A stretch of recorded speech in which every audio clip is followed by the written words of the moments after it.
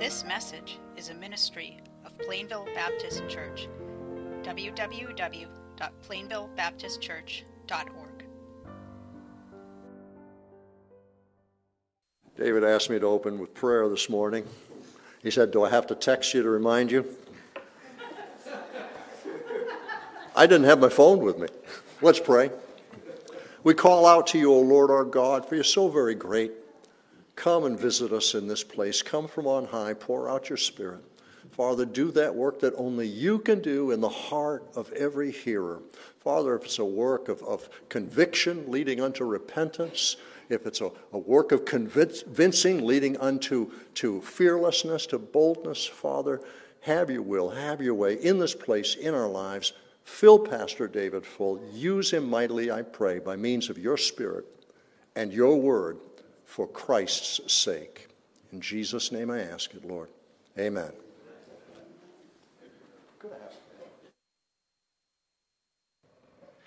The children ages 3 to 11 can be dismissed to junior church if they have not yet already.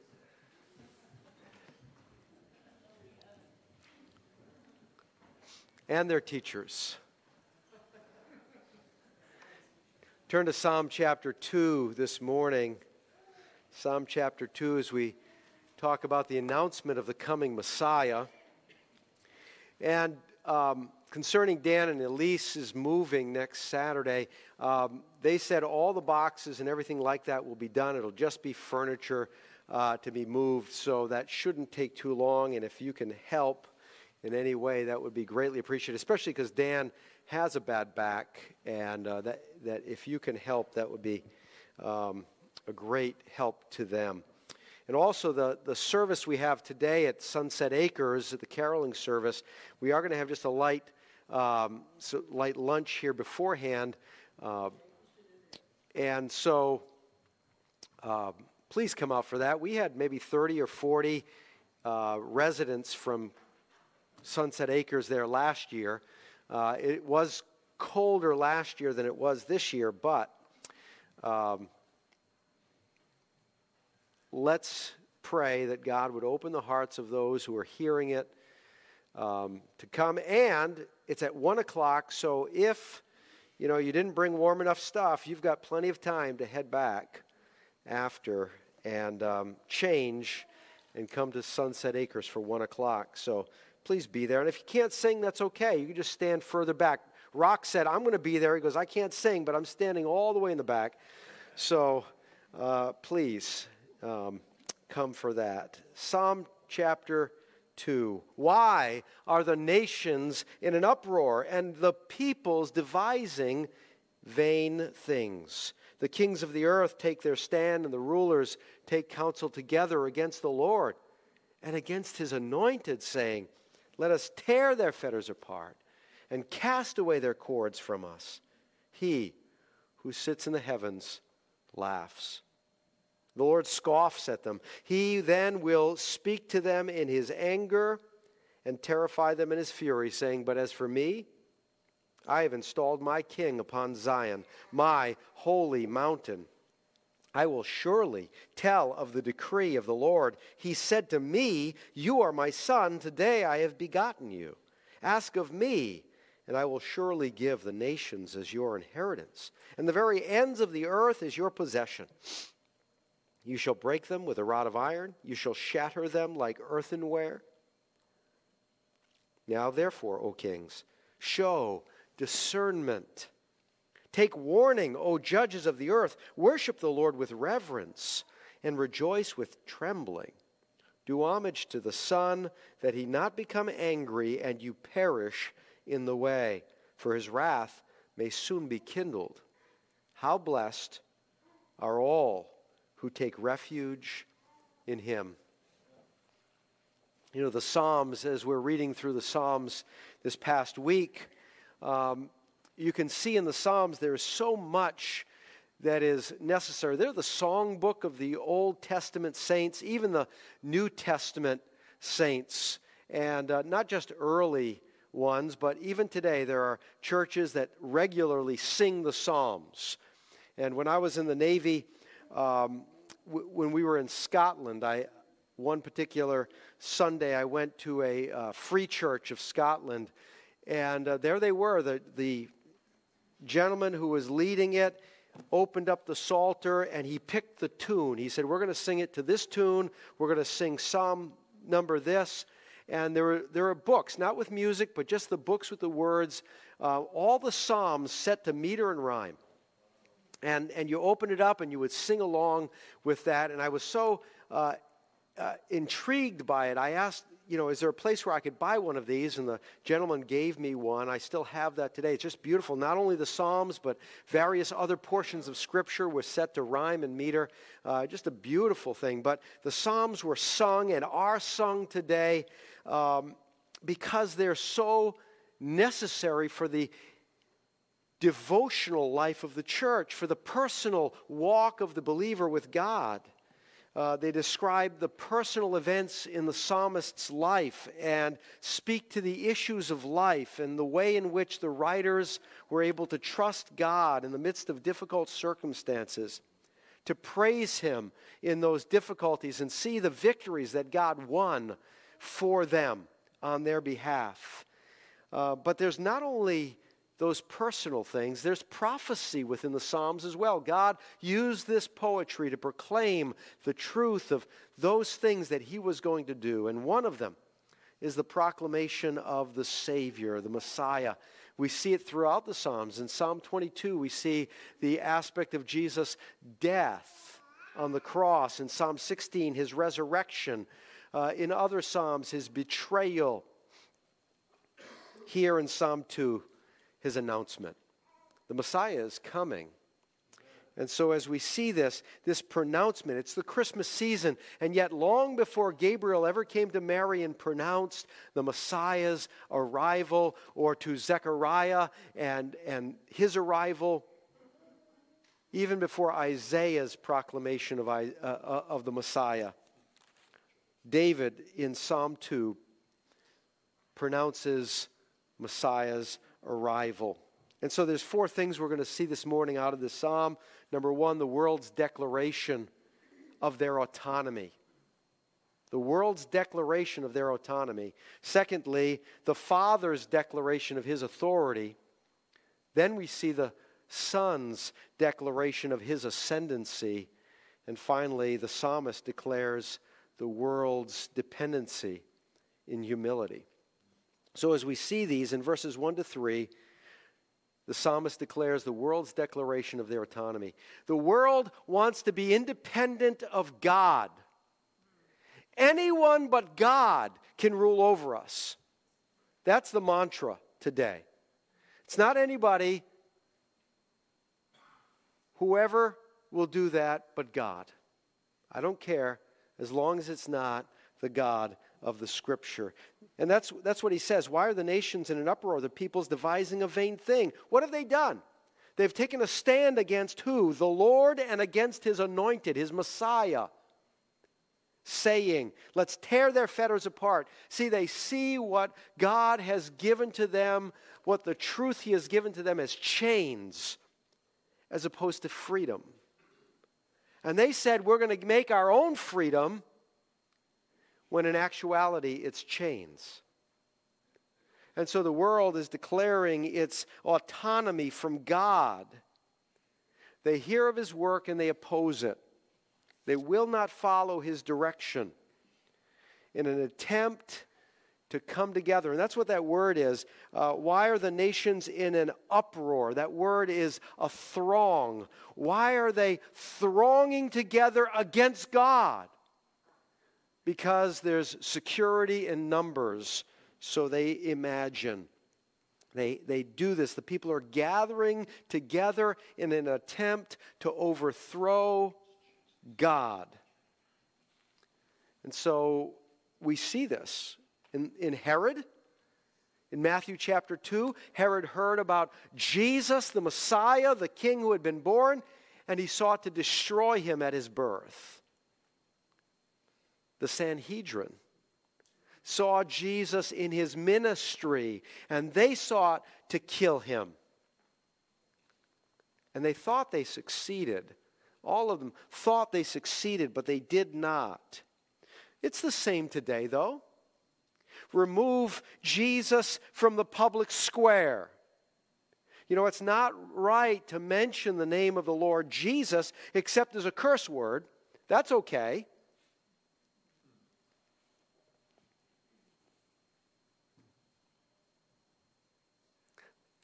I remember my campus minister was at the food line. He went in to eat with some of the students, and he was in the food line, and there was an individual in front of them, and they were serving pork, and for some reason they just didn't care for it, and they brought Jesus' name to bear about what was being served for the food, and he said, no, he wouldn't. And they said, excuse me? No, he wouldn't eat pork either. He was Jewish, my Lord and my Savior. It's okay to curse with his name, but it's not okay to bring it up as a blessing or to bring it up in discussion. We can say, God bless America, but try saying, Jesus bless America. No, we want to take him out of the public square. It's not proper to speak of him at work or at school.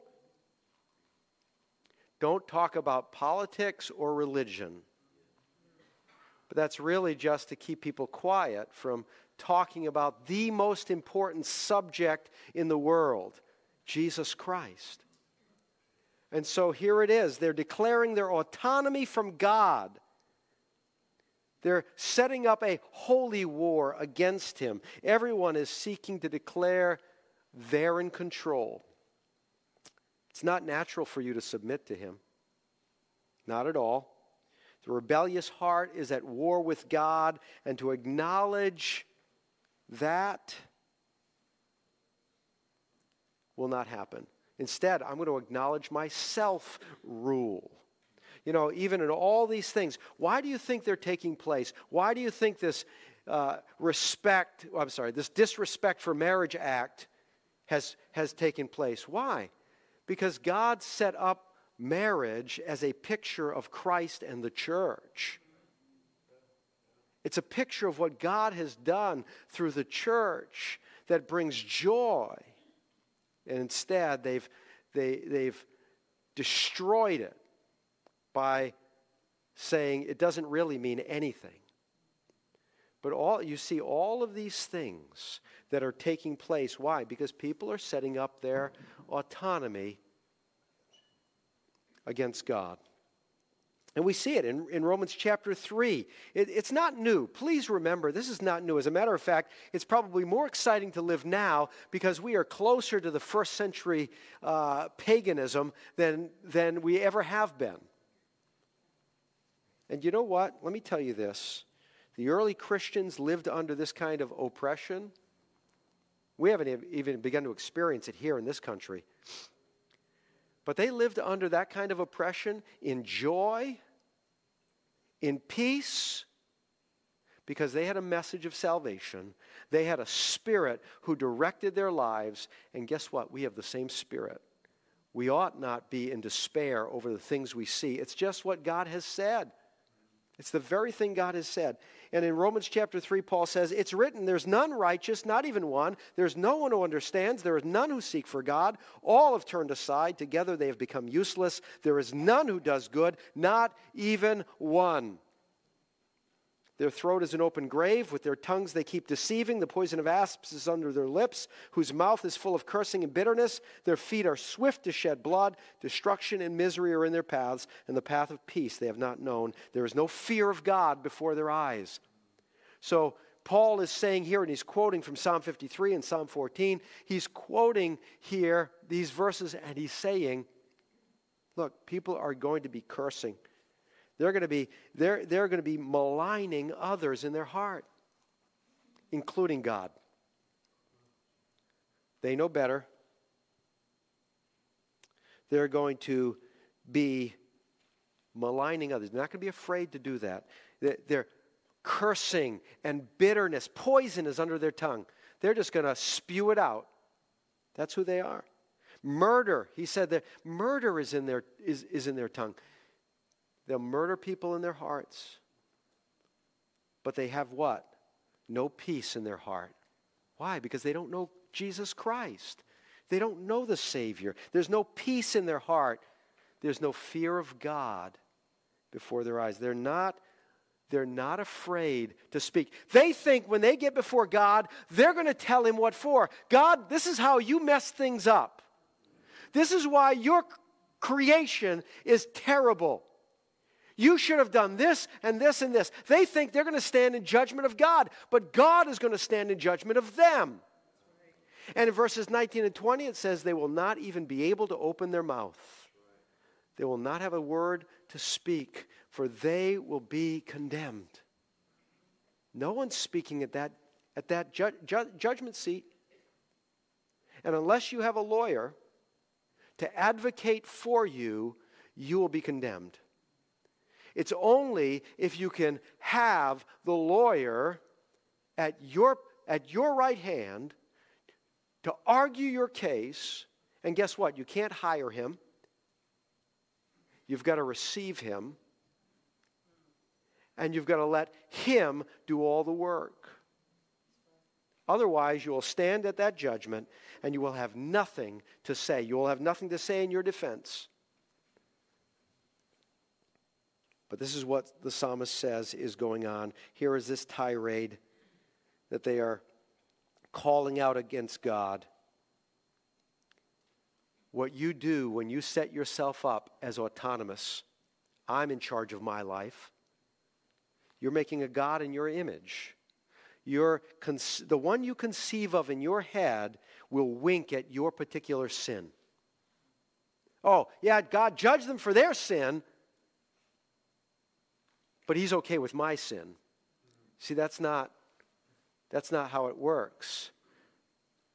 The sin that God is going to judge others for, he's going to judge you for your sin. He's holy and righteous. He's not going to wink at your sin. When Jesus Christ returns, you will be either with him or against him. Those are the only options. There is no neutral, there is no Switzerland when Jesus returns. There's no neutral ground at all. See, even in Jesus' day when he came, the Jewish people thought that the Messiah was going to come to remove the burden of the law. And he did, but not in the way they thought. They thought he'd just kind of take away that burden.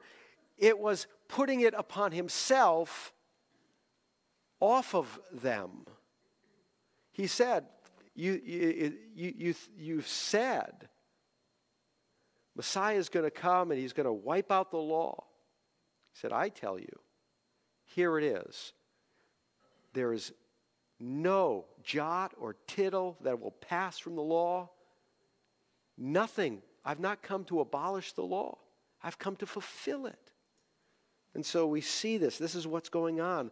And when you make your autonomy from God and you say, I'm going to get to heaven my way, or you're going to say, I don't care about your heaven, I don't care about you, where are you going to go from here? You're going to make your own world? Not very likely. Try now. Start trying now. And, maybe just for a good show, start with a rabbit. And once you can do something like that, then come up with something better. But you're not going to do that. Secondly, the world declared their autonomy. The Father declared his authority. Look at what happens. There's three things here that we notice about God in verses 4 to 6. First of all, God is amused. He sees these people setting themselves against him, and he's amused. He who sits in the heavens laughs. The Lord scoffs at them. Think about what's going on. He's amused at the nation's attempt to thwart his plan for the Messiah. Go ahead. Try that. That's funny. He looks at their rather little puny plans and laughs. They think they're so big. They think they're God. Did you ever see some of those people meditating and their mantras, I am God, I am God. Can you imagine that? And you're like, God's like looking down from heaven and he's saying, What are they saying? I'm good. You know, what's going on here? God laughs at that. He scoffs. But what else? God is amused. God is angered. He'll speak to them in his anger. He'll terrify them in his fury, saying, I've installed my king already. I've done this. He's angered. Why? He's angered at this because setting up the Messiah is for their best. If they will come to him, if they will find him. Don't you understand? Put aside your thoughts of autonomy. This is for your best. This would bring your blessing. Receive him. And so they act like hurt or trapped animals, trying to bite the one who is seeking to release them or heal them. God's angry at the refusal to see and to listen to what he says. Listen to me. I'm saying to you, I am setting up my Messiah. As a matter of fact, he says it more clearly, and we see this thirdly. God is victorious. He says, I have installed my king. He speaks in the past tense as if it's already as good as done. I have set up my Messiah. He speaks past tense because God has declared it and it will come to pass. It's as good as done. There is no doubt as to whether it will happen or not. God has installed his Messiah on Zion. We don't see it. We don't see it right now. But it is as good as done. Thirdly, we see this. Not only the world's declaration of their autonomy and the Father's declaration of his authority, but the Son's declaration of his ascendancy in verses 7 to 9. It's describing who the Messiah is. And this is the Son speaking here. It goes to this first person. I will surely tell of the decree of the Lord. He said to me, you are my son. Today I have begotten you. Who is he? He's the Son of God. He is the Son of God. I will surely tell the decree of the Lord. You are my son. Today I have begotten you. He is the Son of God. Angels proclaimed it. Angels praised him for it. Gabriel told Mary, the Holy One that is born in you shall be called the Son of God. The angels declared it to the shepherds. Is Christ the Lord? We see the shepherds praised him. The Father approved him. When at his baptism he came, he said, this is my beloved Son in whom I'm well pleased. The Father approved him. And so we see this, we recognize this. The Son is declaring who he is. Now, understand, he is the Son of God. He is, secondly, the world's deliverer. In verses 8 and 9, the Father says, ask from me, and I'll give you the nations as your inheritance, the very ends of the earth as your possession. You're going to have the whole world. You remember the devil came to Jesus and said, just bow down to me, and I'll give you all of that, sans the cross. You can escape the cross if you just bow down to me. I'll give you all the nations of the world. But the Father promised him this first. He is the heir of the world. And that's what it means when it says he's begotten. It doesn't mean that he was created. It doesn't mean that he came into being sometime in eternity past. It describes his relationship between the Father and himself. He was set up, and this terminology is described as the king who rules for the highest king. The highest king is in heaven. Jesus, the Son, is set as the king of all the earth. Paul says it, not only just the earth, but all of creation. Colossians chapter 1, he is the firstborn of all creation. And again, it doesn't mean he's created, it means he's the heir. He is the one who is the inheritor of everything there is, even as Terrence read this morning, speaking about the inheritance that he has as firstborn, as this place of privilege, of inheritance. He's the world's deliverer. He will rescue those who are oppressed through the sin and abuse of others, and he will judge those wicked who will not receive him. That's what he's saying here. You're going to break them with a rod of iron. Things are going to get turned around when he comes back. You're not going to have wholesale corruption in the government when he comes back. No, as a matter of fact, Isaiah says his kingdom will be one of righteousness and peace. Anyone who would seek to corrupt that will be destroyed. There will be none who can do that. There will be none who take advantage of him. Everyone will be beholden to him and him alone. His name will be the only one in that day, the scripture says. And so lastly, we see, and how does this apply to you and me? How is this for us? Fourthly, we see the psalmist's declaration of the world's dependency in humility. In verses 10 to 12, he says, "Now therefore, O judges of the earth, O kings," he says, use discernment, take warning. And he's telling them to pay attention. Wake up, if you will.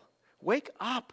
Use discernment while we're mentioning this here. And that's the psalmist calls for discernment. That word discernment means consider, think about. What is true? He's pleading with the kings. These people who are setting themselves against him, he's pleading with them. Show discernment. Think about this for a moment. Who is the Messiah? Who is Jesus? Think about this. What is true? You see, faith is not opposed to reason. Do you understand that? Some people talk about faith as if it's opposed to reason. It's a leap of faith or a faith in the dark. No. Paul says, he doesn't say we walk by faith, not by reason. We walk by faith, not by thought. We walk by faith, not by sight. And so he calls us to consider. Even in Isaiah chapter 1, he says, "Come, let us reason together, says the Lord. Though your sins are as scarlet, they'll be as white as snow." Consider. People who have doubts about the Scripture are not because they think too much about the Scripture. It's because they think too little about it. If they recognize what's true, they won't have those doubts in that. Oh, you may have to wrestle through some hard things, but think about it. We do this all the time. Maybe you have a little fear of flying. On one of our first mission trips that we went to into South Africa, there was a lady next to us for the 7 to 10 hours who was greatly fearful to the point of crying and screaming. That wasn't pleasant. But think about this. Some of us have some fears about flying. So what do you do when you have fears? I'm not going to get on the plane. I'm just not going to go anywhere. I'm not going to fly anywhere. Well, that's a possibility. Well, how about we think about it? Oh, well, look. So have somebody instruct you. You know, there's a principle called the Bernoulli principle. It's what allows the air coming underneath the wings to produce upward lift. It holds those things. You can look out the window and you don't see anything holding up the plane, but it's there. You can have somebody explain to you about the construction of the plane and how safe it is, even though it may be by a company named Boeing. They probably didn't think about that when they were making the company. But, they can talk about how, wings don't fall off planes normally. You got to be shot at or blown up or whatever. The more you think about it, the more secure in your heart you are, right? It's safer to fly in a plane than it is to drive on the roads. especially since my children have gotten their licenses. We'll say no more about that. But seriously, when you start considering the truth of that, it quells fear. When you consider that, it increases your faith in the airplane, in the pilot, in the system. It's when you stop thinking about it and you start allowing your emotion to guide and direct you. The psalmist is telling us here, think about it. Consider who the Messiah is. He calls for discernment. Secondly, he calls for submission. Worship the Lord with reverence. Rejoice with trembling. Do homage to the Son. Kiss the Son. Literally. That he not become angry and you perish in the way. So he's talking about this worship, this homage. You have to acknowledge Jesus Christ is Lord. That's what it is. If you confess with your mouth Jesus is Lord, and believe in your heart, it's not, I believe that Jesus is just another guy, a really good Savior, but not the Savior. Jesus Christ is Lord. Do homage to the Son. Now, here's what you want to take away. This is what I hope you can take away from this. Why is God saying these last few verses? Why is he speaking these? Therefore, O kings, show discernment, take warning, O judges of the earth. Why is he calling out to these rulers? Because God is concerned about the salvation even of those who rise up against him. Do you understand the kindness of God toward these people who have rejected him, who have said, no, God, I don't want you, I'll rule my life, and you can go take a swim? He's concerned about them. He's concerned about those who even rise up against him. That's what Peter means in 2 Peter 3:9. He's not willing for any to perish, but for all to come to repentance. Do you have the same concern for people around you? Do you have the same concern for the people you work with? The people in your neighborhood? May it never be the people in your family? Do you have the same concern for them as God has for them? When Jesus looked out over the people and he saw that they were dispirited and distressed like those who have no shepherd, he told his disciples, pray for the Lord of the harvest to send out laborers into the harvest.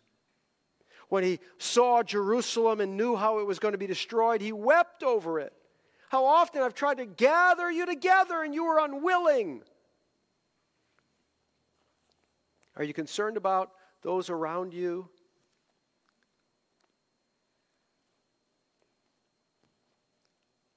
God wants all to be saved, even those who currently, willfully oppose him. Think about Jesus' brothers. They didn't want anything to do with him. They didn't believe in him. But after his resurrection, they believed in him. After his resurrection, they received him. James even becoming the lead pastor of the church in Jerusalem. And what about Saul of Tarsus? He who was destroying the church of God, wreaking havoc among the people of God. Jesus came to him. Why are you doing this to me, Saul? Who are you? Lord. He acknowledged whoever this was Lord. If you've received Christ as your Savior, do you have a concern for people like God does? Or are you just about winning your arguments? Are you just about your own kingdom? It ought not be for that. It ought not be that way for God's people. If you've received Christ as your Savior, you ought to be concerned for God like God's people. People like God is concerned for people. And maybe you're here today and you've never received Jesus Christ as your Savior. There's never been a time in your life where you've bowed the knee to Jesus, where you said, Lord Jesus, save me. Maybe you need that. Maybe you need to receive him as your Savior. Well, let me encourage you this way today, please. We'll do something a little different today. I know you Baptists are not like that, but we're going to do something a little different. So when we have our invitation today, if you've received Christ as your Savior, and there are people in your life that need him, I mean, I suppose you could be in such a bubble that you don't know anybody who's unsaved. But if you're saved, if you're a believer, you have a concern at all for your friends, for your family, for your neighbors, your coworkers to be saved, you come this morning and you pray for them and you seek God's face on their behalf as we have that invitation together today. Let's pray. Father, we thank you for this day. Father, we see, Lord, how all the nations of the world want to go their own way. They want to set up an autonomy against you. But it will not happen. That your Son has declared himself as Messiah because you declared him as Messiah. Lord, might we have this same desire for those around us as you do. Lord, these people that are rebelling against you, you're calling them to repentance. God, you're calling them to show discernment, to trust in you, to believe in you, because you don't want them to perish. Your heart is exceedingly kind. Oh, Father, help us. Lord, we pray. We ask it in Jesus' name. Amen. Please stand. We're going to sing God of Grace. So as we sing, would you come? You know in your heart you've received Christ. You have friends, family, those who you love, who need Christ. Would you come and pray? Seek his face.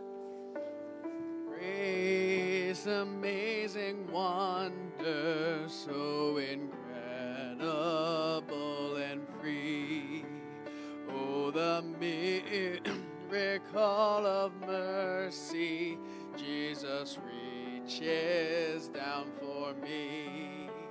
God of grace, I stand in wonder as my God restores my soul.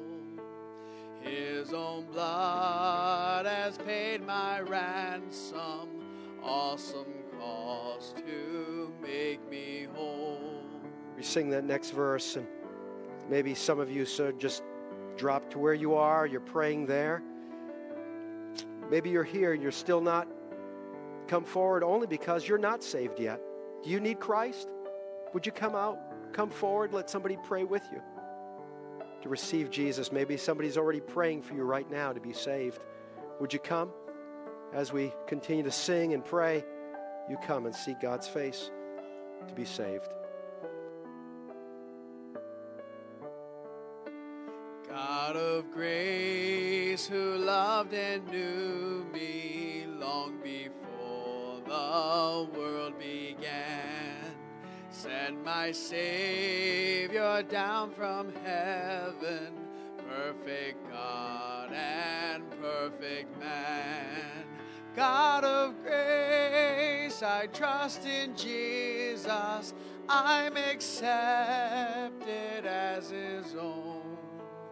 Every day his love sustains me as I lean on him alone. God of grace, I stand astounded, cleansed, forgiven, and secure. All my fears are now confounded, and my hope is ever sure. God of grace, now crowned in glory, where one day I'll see your face, and forever I'll adore you everlasting grace.